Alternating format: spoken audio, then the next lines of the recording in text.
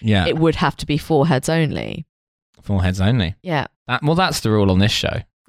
We're We all are wearing veiled, a big eyebrow down. turtleneck. This up to the eyebrow. this show, Saudi Naked Attraction and second dates. The rule is Right. foreheads only.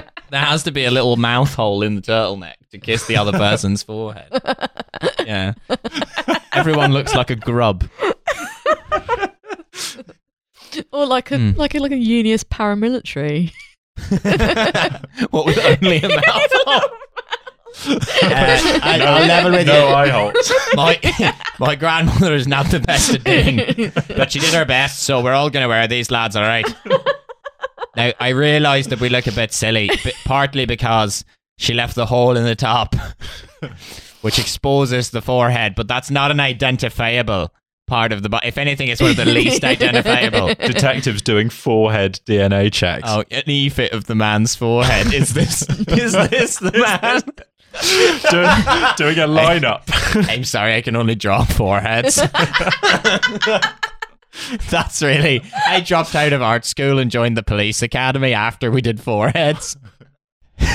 So it's fortunate that in this particular case, the only part that was visible was the forehead. That's the Northern Irish police sketch artist character. Just a little something that I've been working One of the on. many characters that I've been working on. I can't wait to hear this. One of Milo's available characters. We're writing him into our sitcom. I can't wait to hear this character come back again and again in future episodes. Every time he comes in, there's an applause break. Oh yeah, it's fun watching a Seinfeld episode that's like a fair way in, so it's like already quite cult at this point. Yeah. Because the things that get like applause, you're like, what the fuck is going on? Kramer literally walks in the door and there's applause. Yeah, that's a kind of like Kramer getting his own applause breaks is like a kind of brief, kind of sort of gas leak psychosis peccadillo of the show. They stopped doing it. But he hadn't even said anything. Oh yeah, he just yeah, like walks in the applause door break looking entry. flustered, Yeah, no, it's and everybody People are claps. like, Look at that forehead. Yeah. He does have a good bad forehead. and sad period of Great the show. forehead. Yeah. He does have a good Incredible forehead, hair and as it's well. very much set off by the hair.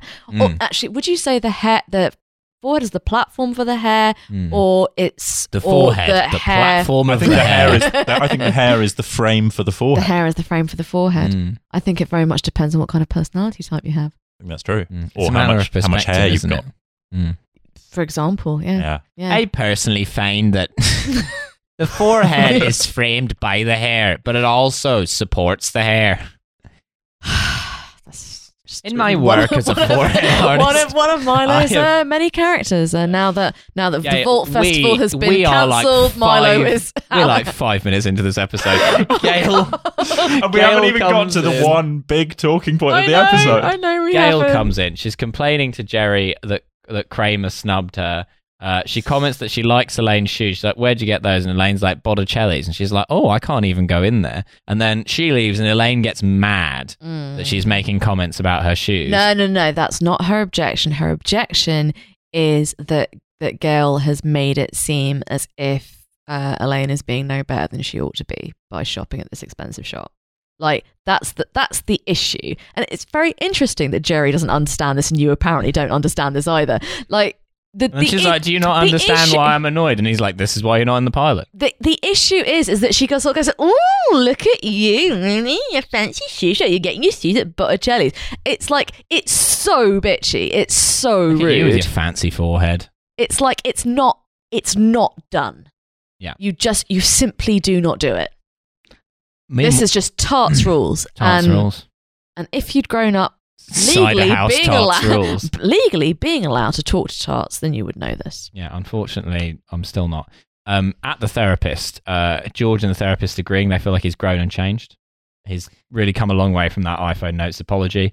The therapist says that she's read his script, she's not impressed. She doesn't think it's very funny. George is not taking it well. She's like, this whole thing about the guy being sentenced to be someone's butler, I don't buy it. And then he's like, well, let me tell you who did buy it. Mr. Dalrymple at NBC. She's like, you need to learn to take criticism. I He's have like, tremendous sympathy for George in this scene because he's like, here's criticism, you stink. and also it's all Jerry's fault. Nobody is worse for taking criticism than creative people. Like, I don't know where this idea comes from